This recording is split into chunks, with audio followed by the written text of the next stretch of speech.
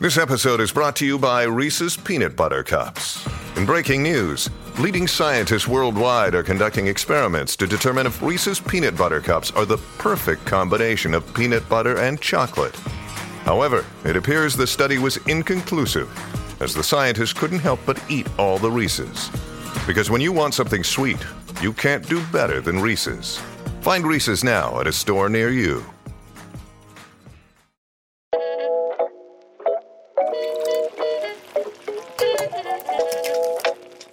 Welcome to this bonus episode of the Good Food podcast with me, Cassie Best, the food director here at Good Food. In this week's podcast, Orlando Murrin and Chelsea Collins discussed all things Pancake Day, including my recipe for banana pancakes with crispy bacon and maple syrup.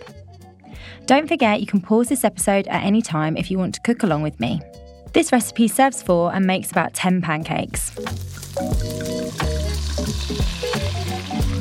The ingredients you will need are 8 rashers of smoked streaky bacon, or you can use pancetta strips, 140 grams of self-raising flour, 1 teaspoon of baking powder, 2 tablespoons of light soft brown sugar, 2 ripe bananas, you'll need 1 mashed and 1 thinly sliced, 2 eggs, 25 grams of butter, which you'll need to melt, plus a little bit extra for the pan, 125 millilitres of milk, and some maple syrup to serve.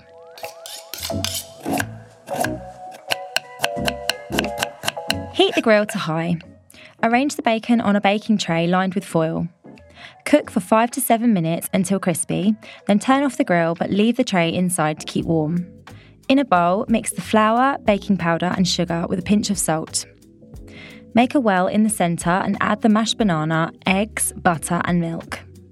Whisk to a smooth batter without any floury lumps. Heat a little butter in a large frying pan.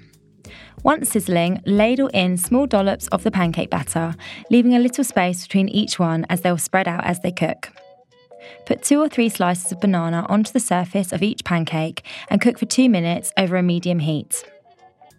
When you see bubbles appear between the banana slices, flip the pancakes over and cook for 1 minute more until puffed up and golden.